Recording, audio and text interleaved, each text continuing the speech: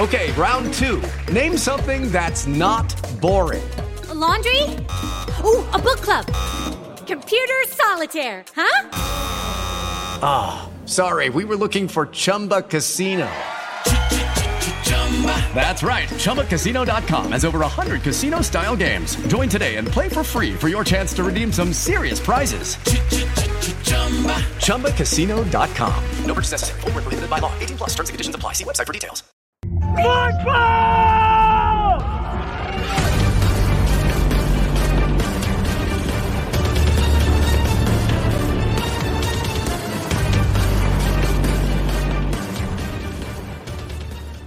Man, what's up? It is GC Live. Wes Mitchell here. Chris Clark, Monday episode of the show. As my buddy Joe, who is a listener to the show, texted me on Saturday night, back to reality for Gamecock fans. Last week was fun. Great victory over Florida. And as we talked about all week, Chris, opportunity for South Carolina, winnable game for South Carolina on paper, proved to really be a winnable game in reality as well. That's kind of the way it played out. We're going to dive into why it was ultimately not a win for South Carolina, but in a lot of ways, I wouldn't say there were a ton of surprises with this game. The concerns that you would have on paper with how it may not play out in South Carolina's favor. Unfortunately for Gamecock fans, those concerns were probably validated. And so we're going to get into the game, of course, today. We'll break it down. But in my opinion, not necessarily a surprise. I think it kind of, to me, it was really two teams that neither side necessarily played all that great, Chris. Both sides made mistakes. South Carolina, scores early off of mistake, has a chance to maybe build some momentum and build a lead early on, then makes their own mistake. And then offense was sort of a combination of showing some of the positives we saw against Florida, but then also reverting back for stretches to kind of the results we've seen for most of the year. So, of course, we're going to dive into this game. Then at some point this week, we'll move forward to Auburn.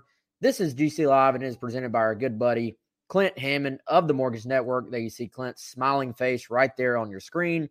See Hammond at mortgagenetwork.com. Several different ways you can contact Clint. His NMLS number is 71597. 803-576-4450 is one of the many phone numbers that you can use to contact Clint. And ClintHammond.com is the easiest way just to find some information about Clint. Again, I'm Wes. He's Chris. Chris, initial thoughts on this game? Well, I think you nailed it there in your opening monologue, as I would call it. Opportunity for South Carolina. Close game, to be transparent, because it's on the internet. I predicted a South Carolina win. Kind of begrudgingly is not the right word. Reluctantly, I think, is the right word, because, look, I think as well as this team played against Florida, Florida was part of that, we know. But South Carolina did take advantage. And so kind of the question that I think we all had going into this Missouri game was, has this South Carolina team turned the corner to where its actual identity, the production that it puts forth on the field, isn't more of what we saw against Florida? Did something click? Did they figure something out? And at least in terms of the result here, the answer is no, not yet. Maybe they've made some strides in certain areas. Certainly, I think you credit this team, Wes, for it was a pretty bleak outlook at the end of the game. They continued fighting. They made some plays, got a big interception, big fourth down, not only conversion, but touchdown late. And they were in this ball game late to where they could have come back and won. So we see that again. We see this team continue to fight. That's a positive, but there were too many mistakes in this game, ultimately. And it was a variety of things. There's going to be there are actually a lot of storylines, Wes, coming out of this one. I think it's an interesting game because it's not just, well, the offense stinks, right? Like that's what we've seen after a lot of the games. there are a lot of different letdowns and different storylines in this game. South Carolina's inability to stop Tyler Beatty. We harped on that all week leading up to this game. That was going to be a key to this game. This guy's a really good player. South Carolina couldn't hem him in, especially late. You had an opportunity to get off the field, maybe get your offensive ball back. Couldn't stop Tyler Beatty. Certainly the offensive line had its struggles. The run game couldn't get going. Jason Brown, I think on the road, we saw that there were some really good plays, and there were others that he would certainly like to have back. We spoke with him earlier today on our Garnet Trust sponsored interview, Wes. We'll talk about a little bit later, I'm sure, but some plays he'd like to have back. You give up a defensive score. Shane Beamer often says, if you score on defense in a game, it's hard to win. We saw that. We saw South Carolina with a chance to go up 14-0 deep in Missouri territory, 20, 25-yard line, turn the football over. And so those types of things in these low-margin games are hard to overcome. And credit to South Carolina for continuing to fight despite that, but came up just short. Too many mistakes, in this one, Wes. Yeah, so Chris, shout out to everybody that's already here on our Primal Gourmet chat line. Comment from Nick on Facebook. All the things that went right against Florida were all gone against Missouri. And you certainly did get a sense that the opportunity to maybe once again build some of that momentum early in the game, much like they did against Florida, was there. And, you go up 14-0 potentially. It doesn't guarantee you're going to win the game by any means. But does it open up maybe a few more throws for Missouri? Maybe they feel a little bit more pressure. They're not going to abandon the run, but do they feel a little bit more pressure to put the ball in danger? Does it put South Carolina in a better situation? Absolutely. It's felt like that changed the momentum of the game when South Carolina fumbled after having an opportunity to basically go up by 2 scores. And then it sort of settled into a little bit of a field position type game for a while. And, I thought, man, just the sort of just the sloppiness for me overall, like that's the best word I can come up with, because it wasn't that any phase that they were just awful in my opinion. But it wasn't really that any phase of the game was completely that sharp either. Offensively, this wasn't a game where the running game was completely bottled up, like, say, the A&M game where South Carolina just could not run the football at all. And people maybe running out of the road right now cussed me out by saying that. But I didn't think that the running game was completely shut down. If you look at the numbers and take out the sack yardage, and I had to, y'all bear with me, I had to close my screen because it was trying to play a video where I had the stats up because I was going to reference it. But, Zaquandre White, you look at his numbers, 10 carries for 60 yards. Now, there's some of those are on splash plays. Some of those, a big portion of that is on a long run on a 3rd and long that he ended up breaking. And actually, that play alone flipped the field position for South Carolina at one point. Looked like it might end up being a huge play. And, you take out the 50 yards overall that were lost due to sacks. The numbers in the running game aren't completely as off. Not that they were good, not saying that at all. I'm just saying this wasn't a game where South Carolina just had no ability to run the football. I thought early on, I was like, okay, they're grinding out some rushing yardage here. They're going to be able to continue to run the football, in my opinion. Now, as sort of the middle portion of the game hit, that's when South Carolina, Chris, I felt like, you had the nice drive, sort of late in the second quarter, the beautiful throw from Brown to Van where he rolled and then dropped it down in the bucket. That was a great play. That was a great drive. But for the most part, the middle two quarters, just not a whole lot going on for the offense in general, really in running game, throwing game, or any aspect at that point. Yeah, and Colin Taylor had actually a piece, Wes, dedicated to how right after the game of how those middle quarters, you could call it the middle eight. If it was a little bit more, a little bit less than that, have to go back and kind of look at the clock and the game and everything. But basically, it's still up on Gamecock Central. Middle quarters, Doom, Gamecocks, and road loss. That puts it very well. Second and third quarters, Wes, South Carolina outscored 24-7. So there's your 17-point margin that South Carolina ended up being down. They have to come back, end up losing by 3. They were outgained in that point, 247-80. Missouri rushed for 83 yards, threw for 164 in that period. At South Carolina's rushing total at that point, minus 14 yards, not sack adjusted, right? But in that period, there was obviously the strip sack for a touchdown. So, yeah, I mean, I think Nick put it very well there in terms of just how many things went wrong, right? Jason Brown had some really good plays that kind of encapsulated what he can bring to the offense. That throw to Josh Vann that you referenced, that was one of them.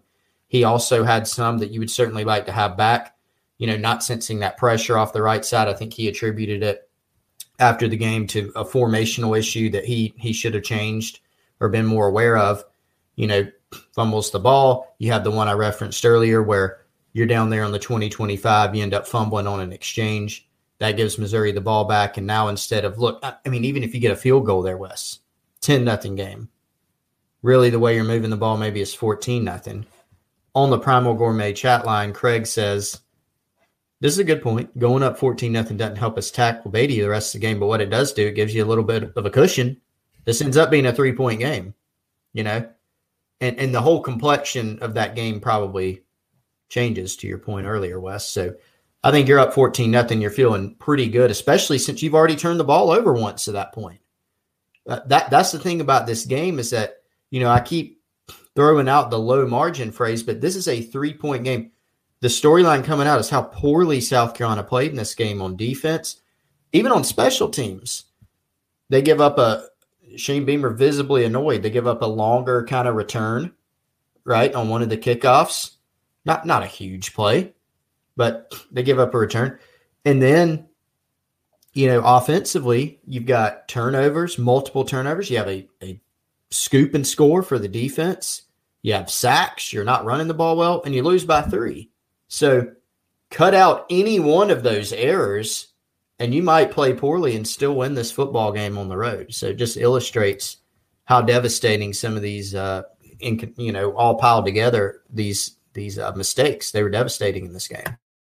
Yeah, I'm about to throw a few more of those mistakes in there, but I will say this: Missouri was equally mistake prone. Is the thing? It was not it was not a clean game. It's not a well played game on either side, in my opinion. Missouri kept shooting themselves in the foot with penalties that should, there were several times Missouri's going to get the ball back either via a turnover that got overturned because of a penalty, or, South Carolina's backed up at their own 2. Missouri gets an illegal hands to the face call, a couple of holding calls on their defenders. I mean, both sides, it was just not a clean game. I don't know what Bazelak is doing, throwing the ball up over the middle in the fourth quarter when you have a 2-score lead. Missouri lost their first fumble of the entire season. Both sides are probably looking. Nobody enjoyed that film session on Sunday, in my opinion. But man, I like to think of football in sequences, and to just illustrate how little things hurt you, man. I mean, look, so just even field position in a game, South Carolina has a chance to get off the field in the second half. They're down by 3. Missouri is backed up towards their own goal line, and there's a 3rd and 6. They complete the ball on a swing pass. It's either a swing pass or a little quick out. Either way, it's to their running back. It's to Beatty in the flat. South Carolina's in man coverage. South Carolina has a defender there. South Carolina has the defender with his arms around Beatty. Beatty breaks the tackle, gets a first down, extends the drive. Missouri gets another first down or two, whatever. Okay, no big deal. Nobody's even remembering that play because South Carolina gets off the field. But the ensuing drive, South Carolina is now backed up, and that drive is when the sack, fumble, scoop, and score happens. So that sequence, does it play out differently? Do you have a different play call if you have the ball at midfield? You know what I mean? Like, the game plays out differently. Like, little in, this margin for error thing, little things like that can be the difference in winning or losing. The end of the half situation for South Carolina, when South Carolina has the ball. They're at about the 50-yard line. And there's there's between 2 and 3 minutes left. And then and it wasn't necessarily, generally I say if you have the ball less than 3 minutes to go, you're driving, either you should score or nobody should score, right? Like, you have control at that point, and it's a 14-14 game. Well, and it wasn't that most of the time if you end up on the wrong side of that, it's because maybe there was a clock management error or something along the way. That was not the case here. The issue was South Carolina started going backwards again. I think there was a holding call in there maybe. Then there was a huge sack that dropped them all the way back to the 35, around the 35-yard line. Remember, it was like 4th and 30-something at that point. Yeah. South Carolina punts the ball back. Then Missouri has the little jet sweep pass, whatever you call it. And that play can go for 15 yards. That play can go for 20 yards. Is a coach happy? No. But you're fine.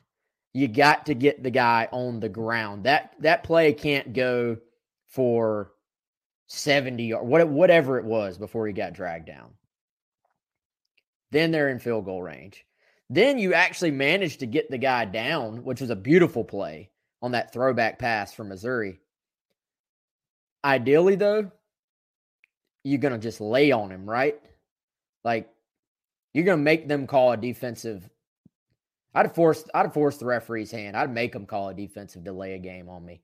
Lay on him, trip him, keep him from getting to the sideline. Yeah. And Missouri somehow gets the field goal off to get the 3 at the end of the half, which all the little things that had to happen for them to even be able to get that off. And it ends up being a 3-point game in the end. I mean, I'm sitting here wondering why, like, you're supposed to be allowed to sub, right?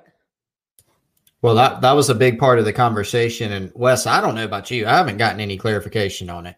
I have not either. Yeah. We gotta do some checking there. But yeah, I mean, you're right. I mean, that's a big 3 points. It ends up being a big 3 points in this game. I mean, it's tied at that point, but you're right. It was a sequence of bad events that led to it. South Carolina starts out at their own 48-yard line. You're in good shape at that time. But your first run is a loss of 6. Then you end up getting a 17-yard gain to Josh Vince, and now you're really in business. You're in Missouri territory, but you get a holding, you get an incomplete, you get a no gain, and then you take a sack, and then your 4th and 33 is what it ends up being. You're still at your own 36, so you got a chance to get off a good punt. As it was, Kai Kroger, not his best punt, so Missouri's now at their own 29. So that's one thing you think of, ideally in that situation. The clock is at 1:20, I think, ish at that time. you want to have them pin deeper than their own 29. They start at their 29, very first play, 47-yard pass, right? 3rd and 10 at the SC 24, complete pass. They end up making some plays, right? But that complete pass, though, was the jet sweep. That was the jet sweep. It counts as a pass, but it's the jet really sweep. That's a run defense issue, right? In my opinion. Right. So, I mean, it was just a variety of things that led to that. And I think we saw that this whole game. I mean, you just laid out that scenario. You laid out the one before, where you end up having the scoop and score issue. We laid out the one earlier where you're about to go score. You're with Parker White on your team, you're at least going to get 3 with where you are. You may get 7. Instead, you come away with 0, right? And so those are the types of things you just can't do against a team that you're pretty evenly matched with on the road. I would say very evenly matched with, but I still think if those teams play 10 times, I think they probably split, honestly, depending on where they're playing, home field advantage probably means something. But yeah, Beatty was great for them. They just rode him, man. I think that I don't want to say it's the most disappointing thing for a Carolina fan listening, but one of the most disappointing things has got to be that South Carolina could not get the ball back at the end of the game. Because generally, Chris, you see when teams know without a shadow of a doubt that the opponent is going to run the football, and they just sort of, basically when the ball snapped, everybody just heads towards the backfield. Lots of times you see teams get a stop in that situation. And in this case, it wasn't like Missouri took over with 1:30 to go, and you had to have, I always look at it as like a sequence of downs. Like, okay, sometimes when a team takes over, you have to have the stop in the first sequence of downs. So the pressure is on you as a defense. Play has to be now. You're 1 first down away from losing the game. This was a situation where South Carolina still had 2 timeouts, which, by the way, you would have had 3 timeouts if not for another issue of sloppiness. We'll just call all this being sloppy, where you had to burn the timeout on a 4th down prior. You had to burn the timeout on offense. Yep. So you would have had 3 to 2. Yeah. Shane Beamer, not happy. Very unhappy. At all. So if you're a lip reader, yeah. But I think you look, man, I don't remember the exact amount of time that was left, but you had several sequences to get off the field. And what happens? Basically, they're still getting chunk yardage. So you're still given, a 2nd and 3 on one of those sequences. It's like, that's not a recipe to get off the field if they're running the football. The key play now was the zone read keeper or designed keeper from the quarterback, because Missouri, once again, both teams shooting themselves in the foot, they get a holding to push it back to 2nd and long, and then you're like, okay, South Carolina's going to find a way to get off the field. And great call by them, give them credit. Quarterback picks up about 10 yards, stays in bounds, makes it more manageable on 3rd down. They end up getting the 1st down. But that, to me, when you know 100% the other team is running the football and they're still not just able to run it, but run it well, like really well, that's not good. No, it wasn't. I mean, that was a very frustrating thing for the Gamecocks, no doubt. And that was, honestly, Wes, probably my most significant takeaway from the game. We've seen, and I don't want to give the impression that we haven't seen any issues stopping the run this season. We have. We've talked about those on this show. We talked about after the Troy game how, hey, they struggled with some runs here against Troy. Now, and then we were talking about how, hey, you're going to see some of these same runs against Florida. They largely were able to stop those. But that was honestly one of my biggest takeaways in those moments where you knew Tyler Beatty was getting the ball. you couldn't get the stop. There were some missed tackle, missed angle issues. Wes, I looked up the PFF stats. Again, that's a resource we use as PFF at times for different things, just as a reference point.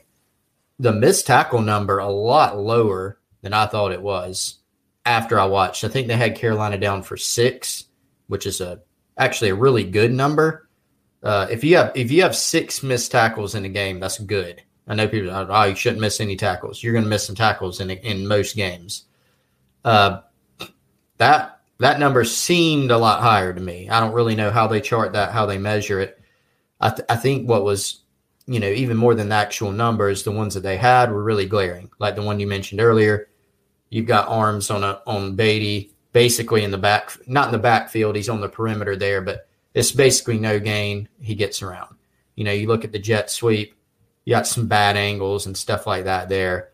That was a surprising stat to me, but that was a big issue in the game. I think there were some legitimate concerns about Beatty going in. I think it was kind of the worst case scenario for South Carolina in terms of how well, or really in this case, how poorly they were able to defend that. Yeah, it couldn't have gone much worse, really. I mean, I guess it could have, but in reality, it went about. And they rode him like he's not a big back by any means, but between all the carries and as many times as they threw it to him, what did he have? I mean, they had 46 total carries in the game, and one of those is the sack early on by Damani. So 45 carries, and Beatty had 34 of them, plus he caught 5 passes. I mean, this dude was their workhorse, and they, give them credit. They said, look, he's our best player. We're going to give him the ball, and we're just going to ride him. We're going to give him the football and see how far he can take us. And I think Missouri's not a great football team, y'all. Like, to me, they're not. They're just not. But they kind of knew. I think they kind of knew what they are. They know they're not a great team at stopping the run. So there were several times that they were us playing NCAA football back in the day on PlayStation or Xbox, when teams are just running it down your throat and you just say, I'm going to call the double A-gap blitz every time, and you just play man coverage on the outside, and you just say, if you beat me, you beat me, but I'm sending everybody I got. And to me, that's what it felt like at times. Missouri was bringing lots of defenders, and they overloaded South Carolina at times. They scouted South Carolina pretty well, I think, as far as, Jason Brown. We talked about this. Teams all of a sudden having just 1 week of film on you. They got some knowledge on you. And for those who missed it, please go back and watch our interview with Jason, our exclusive earlier today, brought to you by Garnet Trust. We're going to tell y'all a little bit about what Garnet Trust is here in a minute. But Chris, when you're doing those interviews, you don't want to go too deep into pointing out, Jason Brown knows there were some plays he would want back. Try to be respectful, but he brought it up. He brought it up himself. He did. The fact that, everybody saw that big play he threw to Van. There were several of them against Florida. Everybody saw the back twist, like the backside spin move. And, I was debating on if I was going to ask him about that or not. He brought it up. He said, I relied on it a little too much. He even mentioned that one of the Missouri guys was rushing to that area, like sort of anticipating it. Now, we saw the kids step up in the pocket several times against Florida and, play well in that aspect of his game. So certainly is capable of doing that. I'm not going to sit here and by any means say this offensive line played great, but there were times where the O-line, if you were just watching the game, having some drinks with your friends, You're not really watching a slow motion replay or really looking at where the pressure came from, where it wasn't all on the offensive line. And you've heard Beamer say that, and you're probably tired of hearing, oh, it's not just on the O-line. But here's why. Some of them were. The play, the first fumble on the little exchange, Jason nor Marshawn really had any chance on that play because the defender got such a good jump off the edge and beat South Carolina's left tackle. That's what happened. But other times, they were being set up where there were more blitzers than there are blockers. And then other times, the angles, if you drop back far enough, I believe Missouri's scouting was that, okay, let's just get as wide as possible. And if he spins out, we're there. That I'm convinced that was by design that they did that. I also, Chris, think the implementation of a fullback is outstanding, especially in short yardage. The Trey Jones package, when teams know you're going to run the ball anyway. Now they use Jaheim as a fullback at times. They use Kevin Harris as a fullback at times with Juju as the tailback. But Chris, there were also occasions, and do you remember the snap count on Trey Jones? I will effort it. I do not recall it. Okay. Look it up real quick. It hit me now. I rewatched the game on Sunday, and it hit me, Chris, when you're in that formation, even with a regular fullback, they know the fullback is probably a blocker, but they, from a number standpoint, when they count out who they have to cover, who they have to guard, they have to account for the fullback if they're in man coverage. If it's Trey Jones and it's an offensive lineman, you essentially can always blitz that guy. Like you can because Trey Jones is not going out for a pass. So it does give you an extra blocker, but it probably gives you an extra defender to deal with as well. So to me, I'm wondering if Missouri, do you have that number, by the way?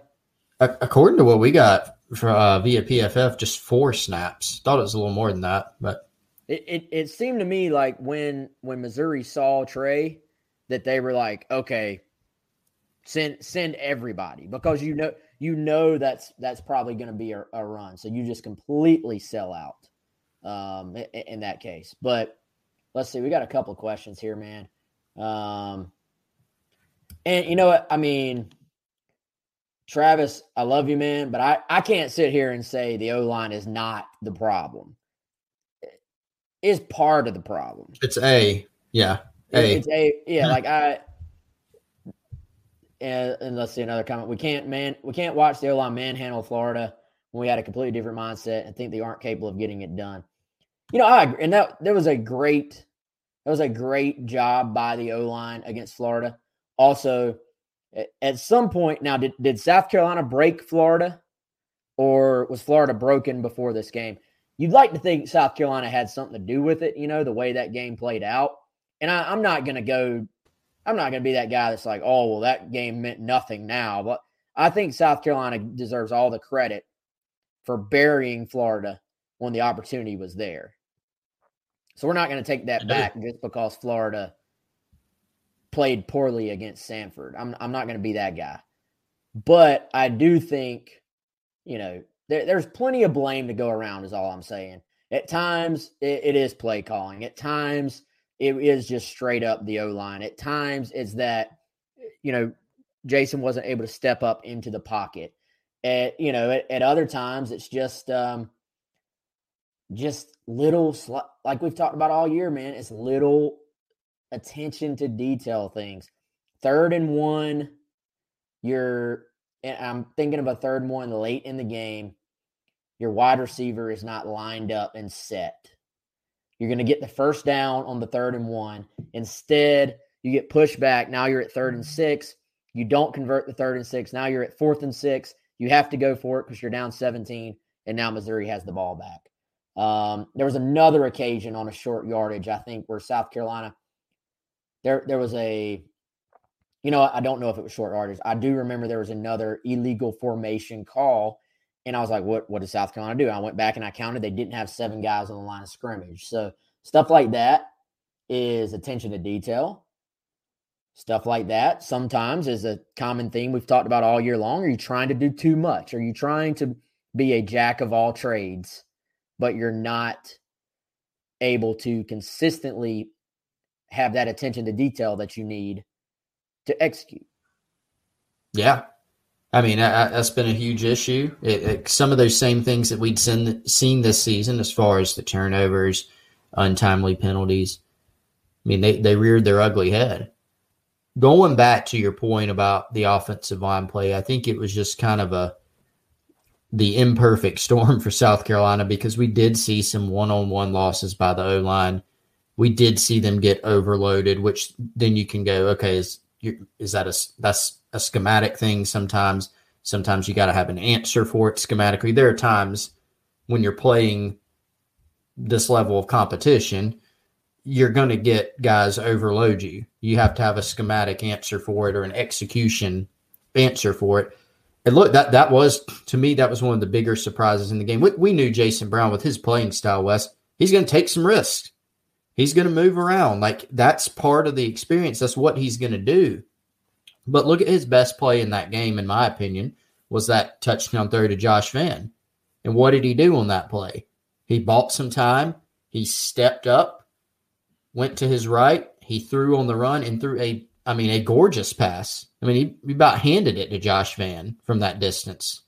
But we didn't see that most of the game. And so I think the amount of pressure that Missouri had, how wide they were getting, some of the one-on-one losses, as a quarterback, a lot of former quarterbacks will tell you this, you could start seeing ghosts a little bit.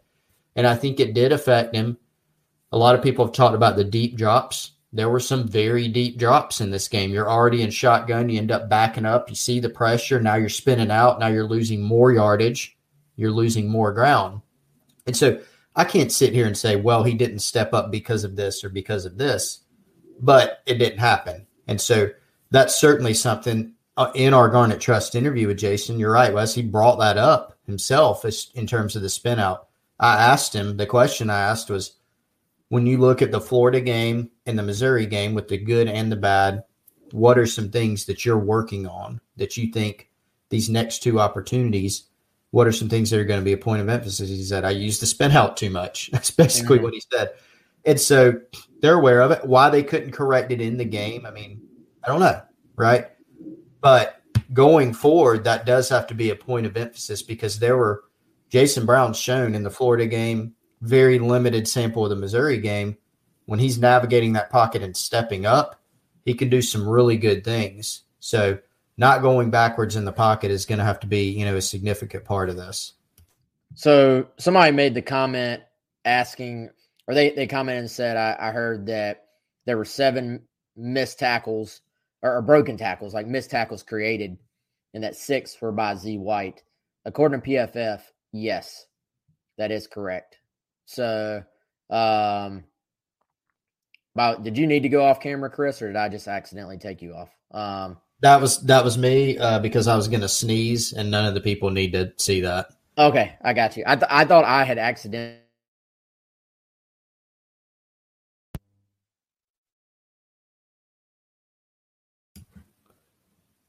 Wes, your mic has become disconnected, is what the show just told me. You're talking, you're not muted. It said you're muted, then you were not, and now your mic is disconnected. So anyway, I'm going to take this opportunity while Wes reconnects his mic, and we're going to tell you about the fine folks at Dead Soxy. Here it is up on the screen for those of you on the live stream.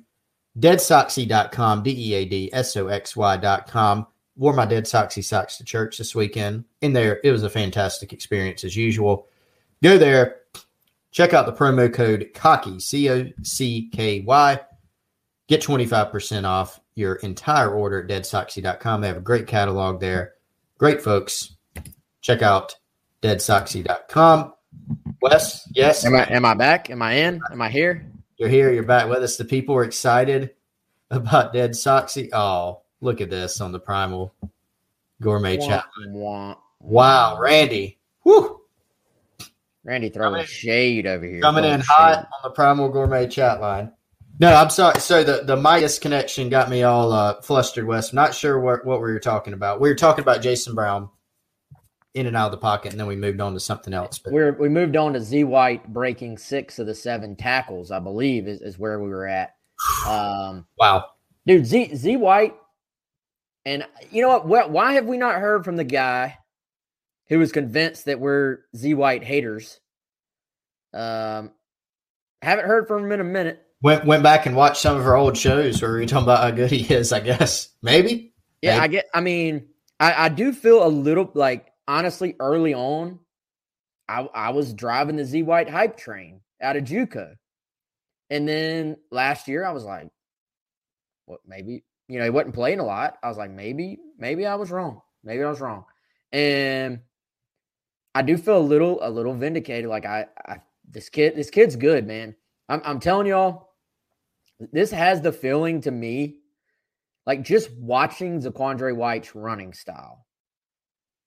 I think this kid could be one of those guys, if he finds the right spot in the NFL, that could end up having, and somebody asked earlier, by the way, if Z White has another year. He does have another year if he wants it. Now, ultimately, I could see him being one of those guys that actually ends up having a better NFL career than a college career at this point. Now, you certainly hope that he ends up having a big splash to his college career and is able to get drafted and stuff like that. But just his run, the patience that he has started to run with, I think at times when he first got here, he would just shoot up in there. He's actually benefited a little bit from having to play behind a line that hasn't always given him a lot of room, in that he's gotten more patient. That the touchdown run, the short touchdown run where he just waited, looked kind of like a in his prime. It was in the style of the in his prime Le'Veon Bell. Not saying he is that back, but that just patient, like let me feel, and then let me go. To me, Z White deserve the stretch where he wasn't playing a whole lot. Like you look back, the offense might be at his best when 11 is on the field, is what I'm trying to get to. Yeah, and he's got that patience that he's really improved on, coupled with what we already knew, and that he can run. He's going to run hard. He can break tackles, right? And like he's got some speed. He had one of the greatest 1-yard runs I've ever seen in that Missouri game. It was some kind of perimeter run. He had a couple of those, I feel like. There's one in particular. I mean, he had guys all over. And he just somehow got forward and got a yard, a half yard. I mean, just an amazing effort. You look at the fourth down, pass he got, just he was wide open, but just how hard he runs. Like I said last week, he runs like his hair and his rear end are both on fire. Like he's running from something. And so he's coupled those open field skills with being more patient at the line. So it's really been something to see. Got to try to get the ball in his hands even more, right? And scheme up some ways to get the ball in the hands of guys like him and Jaheim and Juju McDowell. Get Marshawn Lloyd can do some things, when he gets in the open field. Kevin Harris is a physical back. They just haven't been able to put those elements together, And so I think that's been a large part of the frustration, for people this year, is seeing these players that have open field ability, or even before they get in the open field ability, but not being able to get those guys to football consistently, not being able to get them going consistently. And that's been one of the toughest things, I think, for this offense this season.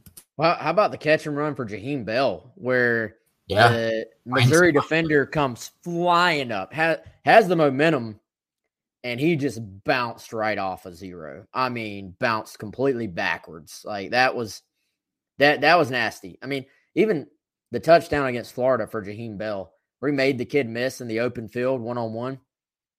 That was as smooth of a yeah, just keep going, man. I'm going to the end zone. Like it was like he wasn't even trying, you know? Excuse me. Yeah. Yeah, excuse me, dude. Like, what are you doing in the way? Like, I'm going right, you go right. Let's avoid each other and let's go. So, yeah, there are players on this team. It's not completely devoid of talent. And like you said, man, there were moments in the game where you were like, okay, it looks a little bit like it did against Florida. There were moments where you said, okay, this looks like it did against Texas A&M. You know, it's like where, progress has been there, but probably not enough. It is interesting, by the way, going by PFF numbers again. Gap scheme versus zone scheme this week, dead even, 50-50, half zone, half gap. It was a little more 2/3-ish gap scheme against Florida. So, I don't know. A lot more shotgun against Florida. There was a lot more under center this week, which I assumed most of the shotgun against Florida was because Jason Brown has played in a shotgun-based offense for his entire time at St. Francis.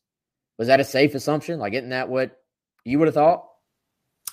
Yeah, I think so. I mean, I think going into this year, it seemed like Marcus Satterfield has said this, and he was really talking about Luke Doty with it.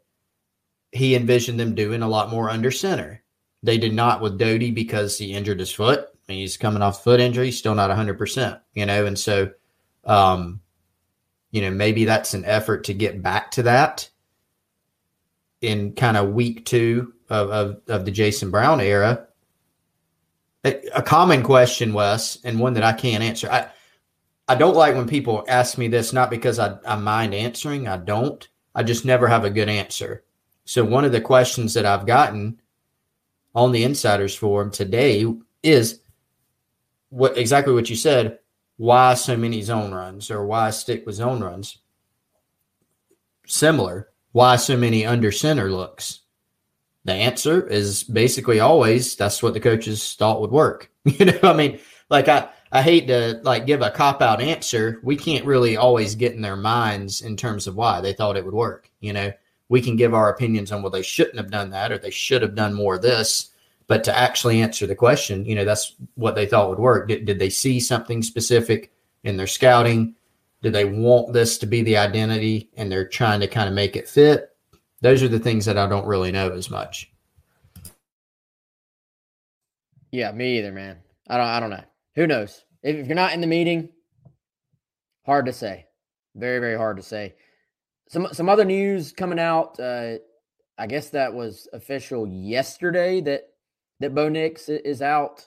It had been rumored. Tough kid, by the way, man. Apparently he fought through it. This kid's been, he's had to deal with kind of the scrutiny and up and down career. By the way, Chris, what are you drinking, man? Is it what? It looks like a green drink, Athletic Greens. That's like a somewhat popular thing right now. They're not a sponsor, Wes. Don't mention them on here. Is that a plain what's the word? Generic version of a knockoff? Yeah. It is actually green tea. Okay. It's green tea, and which always, if I took the tea bag out, and this cup's very dirty. It looks like greens, y'all. So if I took the tea bag out, you could, maybe come up with a theory on what this is. It's only 3:00, but it is green tea. Okay. All right. You lost me for a second. What were we talking about? Bo Nix is out. TJ Finley is in. South Carolina fans are having PTSD. So you have South Carolina versus Auburn in Williams-Brice Stadium, a place where the Gamecocks inexplicably knocked off Auburn this time last year. With a quarterback for Auburn who beat the Gamecocks last year while playing for LSU, playing for an offensive coordinator who called the plays for the Gamecocks last year while beating Auburn. Did I get that about right? Yeah. Yeah, my head hurts. That's right. Very interesting. Correct. Juvenile, man. That's what Juvenile. it is. It is juvenile, but that's what it is. Dude, yeah, there's some storylines in this one, you know? There's some storylines. What do you think about the Bobo factor in this game?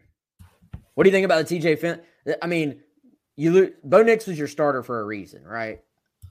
Carolina fans are scared of Finley, but LSU ran the ball like 38 times in a row, it felt like, to start that game last year.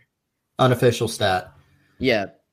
But seriously, they just pounded Carolina's defense.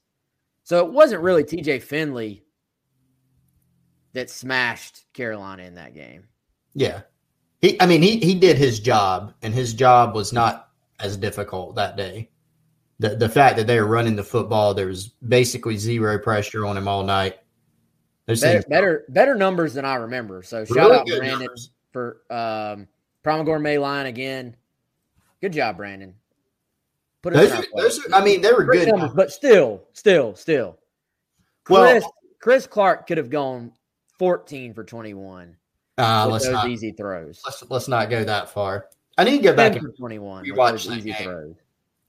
Well, you know, the interesting thing is, I mean, you asked the question, what about the Bobo factor? I don't know if you mean like the kind of emotional part of it or the kind of game planning part. Obviously, Auburn had that game on Saturday, Wes. I mean, they're what was it, 28-3? They're up, I think.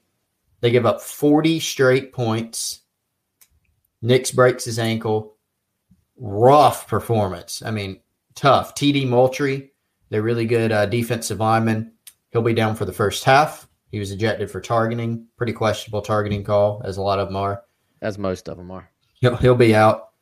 But, yeah, I mean, the thing about Bo Nix, I mean, we talk about the Jason Brown experience. Bo Nix is a whole experience at quarterback, right? Because he will give you he had a play earlier this year that broke my brain, you know, as far as, I think it was in the LSU game.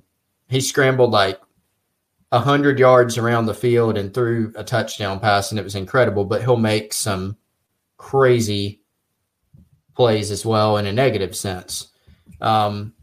And he can run. He can do some things for you. So they will be on their backup quarterback. It's not like it's a guy that's never played. TJ Finley played against Georgia State this year when they were, you know, down in that game at one point when Bo Nix got benched. He has experience. This is a different team. This is a different scheme. It is a big guy who's got arm talent. And I think it's going to be same deal. I mean, running the football, that's going to be the biggest thing in this game. And we know Mike Bobo's going to try to get to it. They got Tank Bigsby. There's another storyline for US. Release the Bigsby tape. Really? Release the commitment tape. That's right. So, I mean, there's a lot of interesting storylines, I think, ultimately. And I hate to be Mr. Boring, but it's going to be about football. You know, like that's what it's going to come down to. And so there's a lot of – That's no fun, Chris. I know. We'll talk about all the other stuff throughout the week. We can go reminisce on Tank Bigsby and Mike Bobo and TJ Finley. Nobody wants to reminisce on TJ Finley last year, probably. No, I think a lot of people probably turned the show off when we mentioned TJ Finley. Or when I mentioned your Athletic Greens or whatever. That's probably when they turned it off. But it'll be, I mean, I don't know, dude. I kind of feel like this is going to be a close game. Like maybe, I haven't really had a chance to dive into Auburn yet, but it just kind of feels, you know, Carolina's at home. Disappointing loss, but, you know, Carolina's had its share of disappointing losses this year. For Auburn, though, that's kind of soul-crushing, I feel like. Yeah. Lose a game like that, lose your quarterback. Bama game, as Beckham pointed out, Bama game is next week. I mean, I don't know. I feel like it could be a tight game. Like I think it it easily could be a tight game. It'll be a weird game because Auburn's involved. They've never had a normal season. They've never had a normal game. I don't know what is in the water or whatever there. It's just a different place, and they have a lot of weird things happen, no doubt. So I'm looking forward to, and I'm in agreement with you, Wes. I do think this is a game that you go in and feel like it's winnable for South Carolina. Will I pick the Gamecocks? We'll have to stay tuned. Spoiler, I don't even know yet who I'm going to pick. Got a lot more to watch, a lot more digging in to do. But it is, I think, just first glance, I think it's a winnable game. And then you get the Tigers at home, get them without their quarterback, Anders Carlson, their excellent kicker, also down with an ACL injury. We'll see. Daniel says for me not to predict 38 points. That was, the Vanderbilt game that I predicted that? But, okay, Daniel, didn't you win the Corey Smith tickets? Buddy, if you emailed me, I was looking for it. I have not seen an email from you. So, actually, if you don't mind, you can throw your email in the chat. If you don't want your email in the chat, shoot me an email, wes@GamecockCentral.com. That concert is Friday at Sager Park. So I want to make sure that I can get them in the mail for you or get them to you somehow before Friday. Pretty sure Daniel won them, didn't he? I think that's right. So make sure to make sure to give me a way I can get in touch with you or DM me on Twitter or something. Anyway, Chris, do you want to tell everybody about what the Garnet Trust is? And by the way, maybe I'm a little bit biased because we just talked to JB and he was the first Garnet Trust interviewee and all this stuff. I just got a feeling, I think game one for him, like first start, was kind of like not beginner's luck by any means at all. But I feel like first start was kind of like they don't have much film on you. Then I feel like Missouri, they took the film that was there, they adjusted, they found some tendencies. Now you go into this game, it's Jason's turn to adjust. What do teams do to him? Auburn, I'm sure, will have watched Missouri's film. They will watch what they've done. Point being, I think Jason Brown, actually when he hopped on the show before we went live, I was like, what you doing, man? He's like, watching Auburn. So this is his day off as far as football activities go. Nobody's required to do anything football-wise, but he was watching Auburn tape. I got a feeling Jason Brown bounces back for a big game. Again, I might just be biased, Chris, but I think it's like anything. A guy makes his debut, the opponent adjusts, and then that guy has an opportunity to adjust as well. I just got a feeling JB's going to adjust and play well on Saturday. If you haven't already heard it or listened to it or watched it, go check out our Garnet Trust interview with Jason Brown. Chris, many people may be sitting there at home saying, what is the Garnet Trust? Why don't you answer that question? Yeah, so Garnet Trust is a new organization that basically creates this mechanism where you as a fan can help create NIL opportunities for players, or if you're a business owner.